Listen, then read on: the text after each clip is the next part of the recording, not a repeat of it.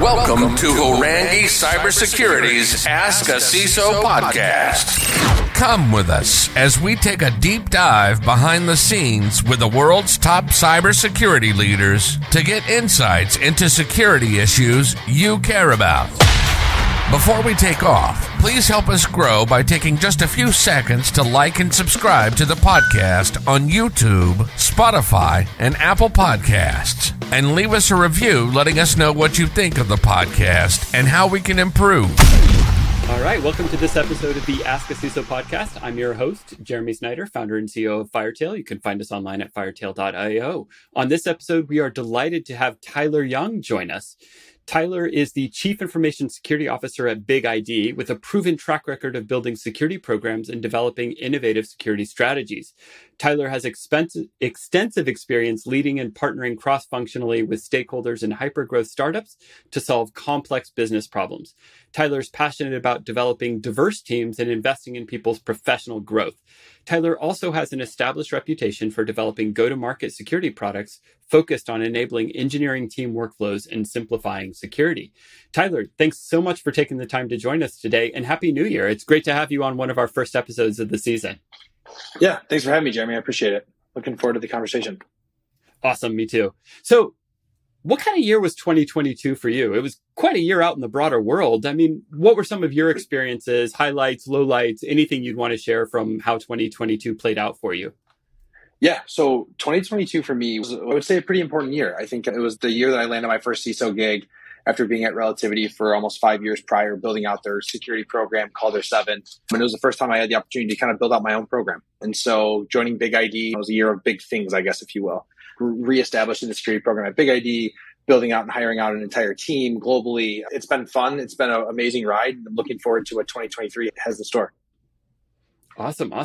Well, thinking about that, as you went through that transition, kind of stepping into the CISO role for the first time and building out a program, what was maybe some of the lessons that you learned going through that process? Because I'm sure there was a lot of learning, even though you've had an extensive history building out security practices. I'm sure, taking that C level and taking that step up must have been an interesting experience with some new learnings. I think the most important learning is that while strategic concepts can transfer from company to company, the inner workings of the engineering team, the underlying architecture, the policies, and the way the company operates are completely different from business to business.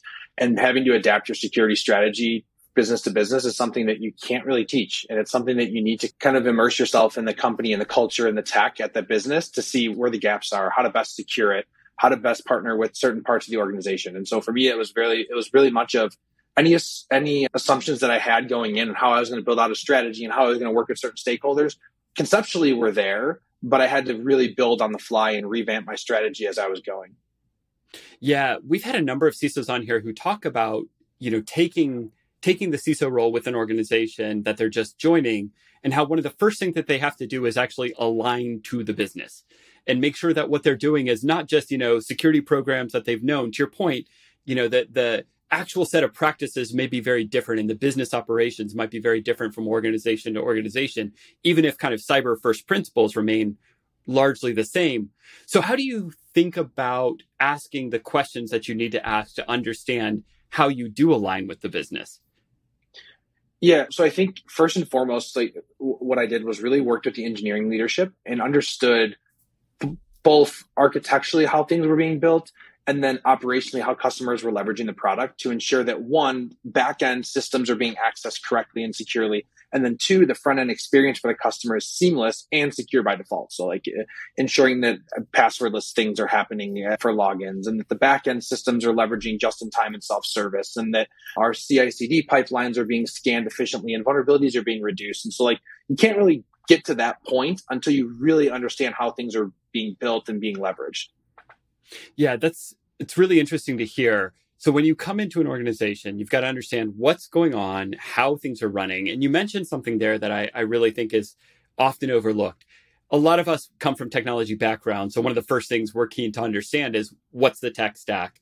How is tech being produced? What are the elements of the build pipeline? What is our CI/CD platform built on? But understanding the people process around that, I think, is got to be equally important, more important. What would you say? potentially even more important. I mean, when it comes to fully automated security, there's always going to be an aspect that's not fully automated and where the human interaction happens. And that's where the attackers are trying to leverage. It's the developer leaving a secret in a code repository. It's the unfettered access that happens by a support person. And those are the compromises that happen that eventually take down businesses and lead to the large scale breaches. Yeah. We've seen any number of examples of exactly what you're talking about. I'll never forget, I used to work at AWS a long, long time ago in the early days of cloud. And I remember this kind of apocryphal story of sometime around 2014 or 15, some company who left a secret in a repo that was up on GitHub. And it was a complete set of credentials. It was an access key and a secret key. And somebody got those and basically wiped out their entire business. It was a hosting company built on AWS, and it was the production environment and the backups were all just deleted. And boom, that company went out of business, I guess, the very next day. But yeah, I get what you're saying. Those kind of little things that we leave around have a way of coming back to bite us. It's one of the things where we had a conversation with a CISO recently around cyber hygiene and why people kind of overlook hygiene as a practice. But that's got to be something that's really important, especially in automated environments. How do you think about getting your teams to embrace that concept? Or do you think about kind of bringing in enforcement mechanisms more as a first priority? I think can't protect what you don't know or what you can't see. And so fundamentally, we're using our own product internally to do that. We're leveraging Big ID to connect to our code repositories and scan for secrets and tokens. We're leveraging Big ID to scan Slack and G Drive and S3, looking for confidential documents and sensitive data and understanding where that data is at. Because once you understand where those key elements are and those secrets or whatever those key X are, when you know where they're at, then you can have a security strategy and provide defense and depth around them. But if you don't know where they're at, you can never secure it. It goes back to you can't protect what you don't know. Yeah, absolutely. So that's a great segue here. So tell us a little bit about Big ID. I mean, you've mentioned kind of some of the capabilities already, but for those who aren't familiar, give us kind of a high level. What is Big ID? What do you guys do? What are the problems that you help customers solve? Yeah, I mean, essentially, Big ID is an extensible data security platform, data privacy platform that enables organizations to really understand their data and take action on it, whether it's for privacy or a protection perspective. Today, customers are using Big ID to proactively discover, manage, protect, and really get more value out of where their sensitive data, regulated data, personal data is ultimately stored across their landscape. So then you can build those holistic security strategies around it. So you think about kind of data discovery as maybe a first step towards building a little bit of a data inventory and then analysis of that inventory and then recommendations, automations that come out of that? Yeah, exactly. It fits in the category of DSPM or data security posture management. It's understanding your data and then collating risks from that data that then you can take action on. And that's fundamentally what needs to happen. It's understand where things are at, understand the risks and highlight the risks that are there, and then be able to take action on it and remediate those risks. That's fundamentally what security teams need. They just need a platform or tools to be able to do it quickly because, as you know, there's thousands of alerts happening from every system we have in the environment, and you can't manually review it all on its own. Yeah. So how do you think about reducing that noise that all of the security operations people are dealing with on a daily basis? How do you think about kind of boiling that down to actual signal that needs to be acted upon? So there's a few ways, I think, and it really depends on where it's coming from. So one, you may need to go to the source and tune what your classifiers or what you're being identified as certain risks. Every business has different risks and different types of appetite, and you have to understand what normal is for your organization. Sometimes automation scripts that are running from engineering may look like accessing your S3 buckets and copying data, but really it may just be a backup. And so it's really being able to normalize that in your detection systems. Two, you need to be able to have a really good security engineering team that can look at all of the alerts at scale, leverage machine learning algorithms and models, and really start shrinking what's actually legitimate. And really, finally, it's making sure that you're looking at the things you care about and understanding where those crown jewels are at, which is kind of like what I mentioned of understanding where your critical data is at, really focusing on those. And that's the telemetry you need to bubble up quicker than some of the other things that may just be tertiary. Yeah, you raise a really interesting point there for me. And I've been kind of thinking about this for a long time in my own career. I ran cyber operations for two companies early in my career, both SaaS companies, early stage, kind of late 90s, early 2000s to date myself. And one of the organizations that I was with, we were breached, and we were breached on an FTP server that we had out there for public customer support cases. And when that breach happened, what ended up happening was that one of this FTP server actually got turned into a porn distribution server. Some community on some forum shared links and so on, and our bandwidth just shot through the roof. And that's how we actually ended up learning about this breach, was when we got the bandwidth bill. But the point of all of this is, it's one data element. And in our scenario, it was really one FTP server that got breached. It's always about the data. And yet, so often when I go into organizations and I talk to customers about what they're doing for security, one of the very first things that I hear from them is, I've got firewall this, I've got intrusion detection that. I'm, so much focus on the network layer and so much focus on network security. I still see a big disconnect between, what attackers are actually after, data, and where companies kind of prioritize a lot of their first cybersecurity investments. Why do you think that disconnect exists? I don't necessarily know the exact reason for it. I think a lot of times deploying a firewall or deploying an IDS knock off some of the low-hanging fruit, which could lead to the big breach. I think when you start focusing on the crown jewels and your data, you start talking about more sophisticated type attacks. And I think there's a disbelief from a lot of people that, it won't happen to us. And so let's just focus on the low-hanging fruit, save the business some money, and just kind of continue with business as usual. But fundamentally, if you look at MITRE or you look at the Lockheed Martin kill chain, to the right on both of them, it talks about data exfiltration and the attacker achieving their objectives, which at the end of the day, achieving their objectives means exfilling data, encrypting data, essentially for monetary gain or for information gathering gain, whether if you're like a nation state. And so it's very interesting that up until now, there wasn't even a category for data security posture. And I think we're moving in the right direction. And I think breach after breach, regulatory fine after regulatory fine is starting to push it that way. Yeah. And especially in the age of cloud, when, kind of where your data lives is so different than it was historically, where, for instance, things like firewalls and IDSs may not even be applicable. Like, you tell me how you put an IDS on an S3 bucket. I don't really know a mechanism to do something like that. Yeah. And I mean, firewalls, sure, you've got bucket policies, you've got IP restrictions, you've got public-private switches, et cetera. So you do have some security controls around it. Yeah. But it's not quite the same as, putting it 3 layers deep behind a firewall and a DMZ and then a private net and then an internal subnet, right? It's a very different kind of landscape. Yeah, and I think that different landscape is changing rapidly for almost every business, right? We are all leveraging zero trust principles and decentralizing our environments so that when the attacker gets in, it's no longer just compromise one system and move laterally to the file server, dump all that data. It's now focused on identities, which then kind of go back and tie to your role in the business and what data you have access to fundamentally. So I think the strategy in security is changing rapidly. And the fact that, like you mentioned, the S3 bucket and critical data being there, a single script could completely move data from one place to another and potentially delete data and make a simple like fat fingering key could breach the entire company. Yeah, absolutely. You mentioned something there a second ago that I want to kind of dive into, and you mentioned identity. How does identity security connect to data security in your mind? I think it goes back to like role-based access controls. And fundamentally, if you're looking at critical data or sensitive data in your environment, you need to start by who has access to the data and who needs to have access to the data. I think a lot of companies, if they leverage the DSPM product, they would start to identify like, wow, we have a lot of people that have access to a lot of critical data that they don't need access to.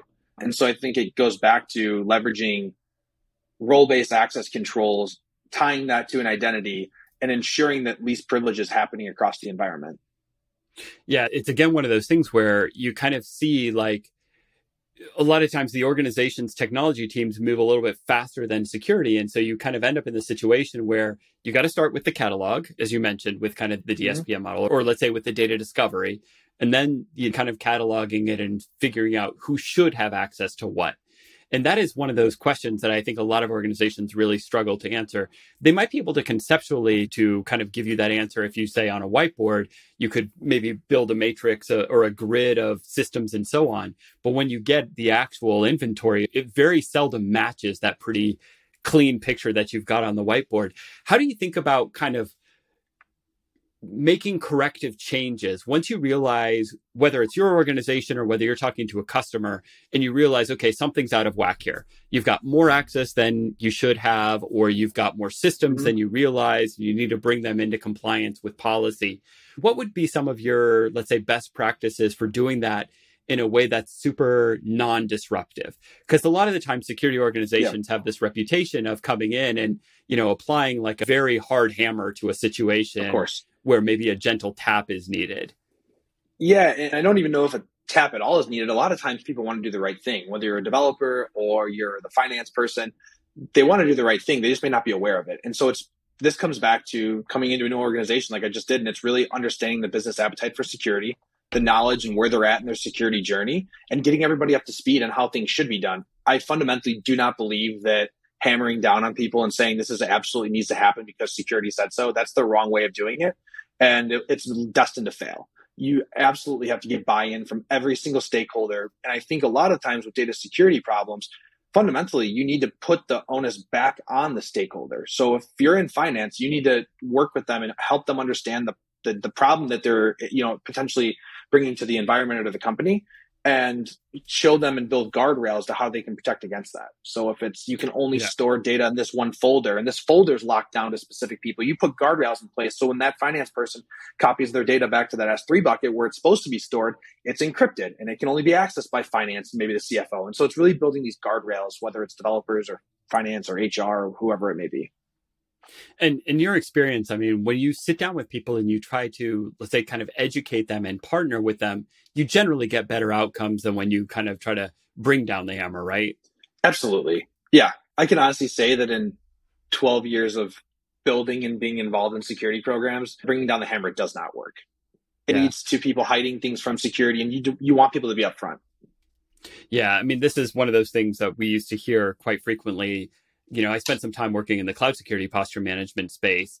And in the early days of that, we often got pushback from people who said, no, I don't need cloud security posture management, which just like, what you described with Big ID, we would come in after the fact. And the first step is discover and kind of catalog what you actually had. And they would say, no, I'm just going to put everything through this kind of very guardrail oriented process where you can only do the things that you're allowed to do. And what we found, though, over time on the cloud side, and I'd be curious what your observations are on the data side, what we found on the cloud side was that people would just bypass those guardrails at some point. If those guardrails were holding them back, they were a developer and they needed to spin up 2 new EC2 instances to test this build, or a new RDS instance to, test some data storage or what have you, and they weren't allowed to do that. They would just go around it. Do you see similar kind of patterns on the data side? I think you're always going to see people trying to circumvent process and guardrails. And of course, it's happened on the data side as well. We're also a large consumer of the CSPM product as well. So we leverage a CSPM internally as well. And I think it goes back to building that security appetite and where your key risks are. So for production, absolutely not. That's not happening. It's completely locked down to the point where a single developer could not spin something up.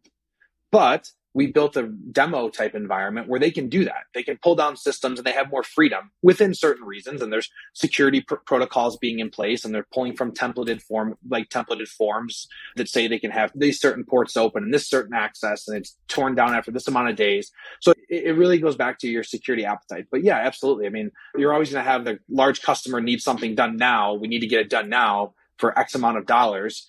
That's always going to happen. But it's, again, are there controls in place so that it can't happen? And if it does happen, it's happening in an environment that's controlled. Yeah. So data is one of these areas where I've wondered about this for a long time as somebody who's been on the kind of the tools provider side, especially in the cloud space. One of the advantages that we had from the cloud perspective was we couldn't see any customers' data. And so from our perspective, all we saw was kind of a list of assets, if you will, your instances, your VPC networks, your load balancers, et cetera. We saw IDs, we could see configurations, we could maybe see tags, but we couldn't see what data was inside any of those systems.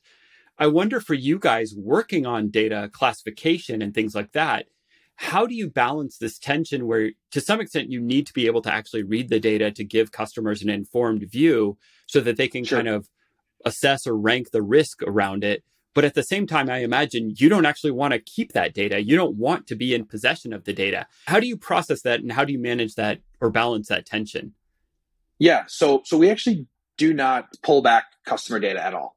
So we deploy machine learning models that essentially analyze the data, find potentially a social security number or data that may look like it, run analysis on top of the data, and provide metadata pointers that come back in our product. And so when those metadata pointers are in the product, that is still encrypted at rest. And so the only way it happens that a customer can review it is in the UI. But in the UI, then they still don't see the data. They see social security number potentially found in, or PII found in, or whatever you set those classifiers at, found in X file.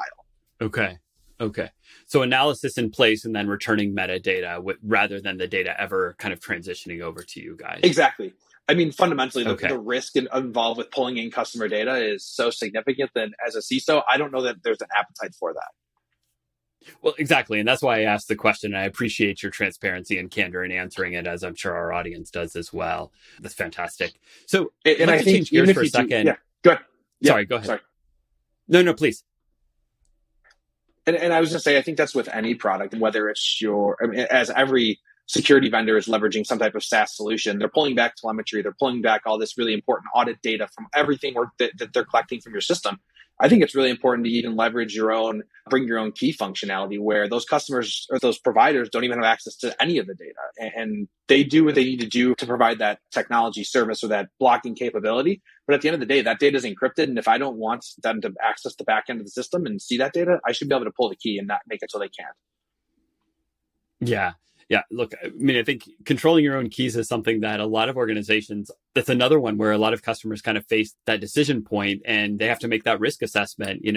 How much additional overhead is there for me to do customer managed keys as opposed to kind of using the server provided keys?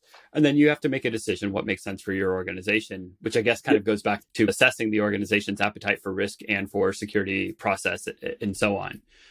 I want to shift gears for a second and talk about you and your career. You mentioned that you've been doing this for more than 10 years. I think I saw that you started your career as a security intern with one of the government agencies. Is that right? Yeah, that is correct. Yep. So what did you learn as you so it sounds like you've kind of, worked your way up from the proverbial mailroom up to the top job. What have you learned along the way? And how have you had to grow personally to grow into this role?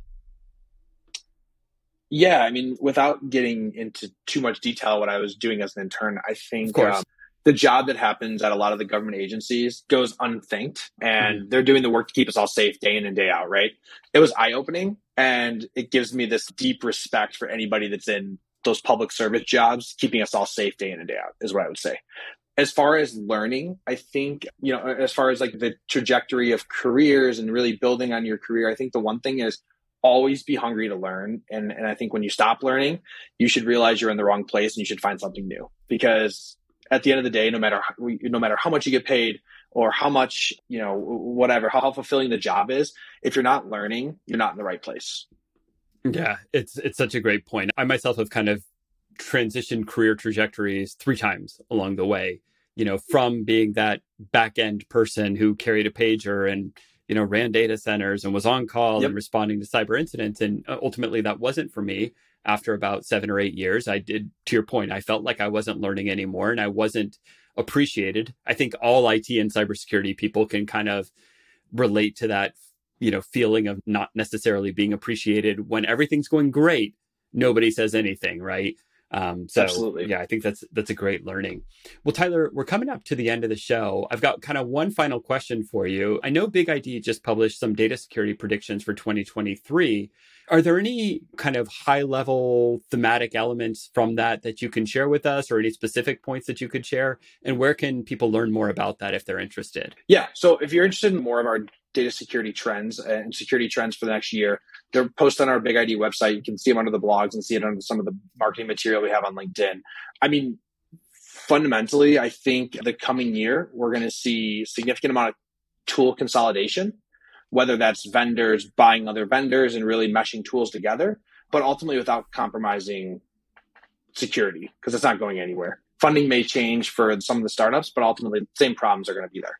I think we saw like Chat GPT, things like that. I think you're going to have this is maybe a hot take, but I think you're going to have a rise of protective AI and how machines can learn on the fly to better protect you. So whether that's on the detection side, whether that's on the data discovery side, I think you're going to see a little bit more of that. And I think things like cloud breaches are going to continue to propagate. I don't think it's going anywhere. I think as more companies and customers continue to leverage cloud data sources and cloud in general, I think there's a learning curve for a lot of organizations. And I think, like I mentioned before, one fat finger, one simple key being deployed in a Git repo that's published externally could cause a breach for your entire environment. And so it's really just a complete knowledge shift into cloud and some of the main issues there. Yeah, we've seen that continuously. There's that learning curve to deal with and customers kind of understanding their side of the shared responsibility model and what they need to manage. And that's true for cloud. That's true for data. Tyler Young, thank you so much for taking the time to join us here today. And again, if you want any more information about the research that we discussed at the end, you can find that on the Big ID website. Tyler, thanks for joining us on this episode of the Ask a CISO podcast. Yeah, thanks for having me, Jeremy. It's been great.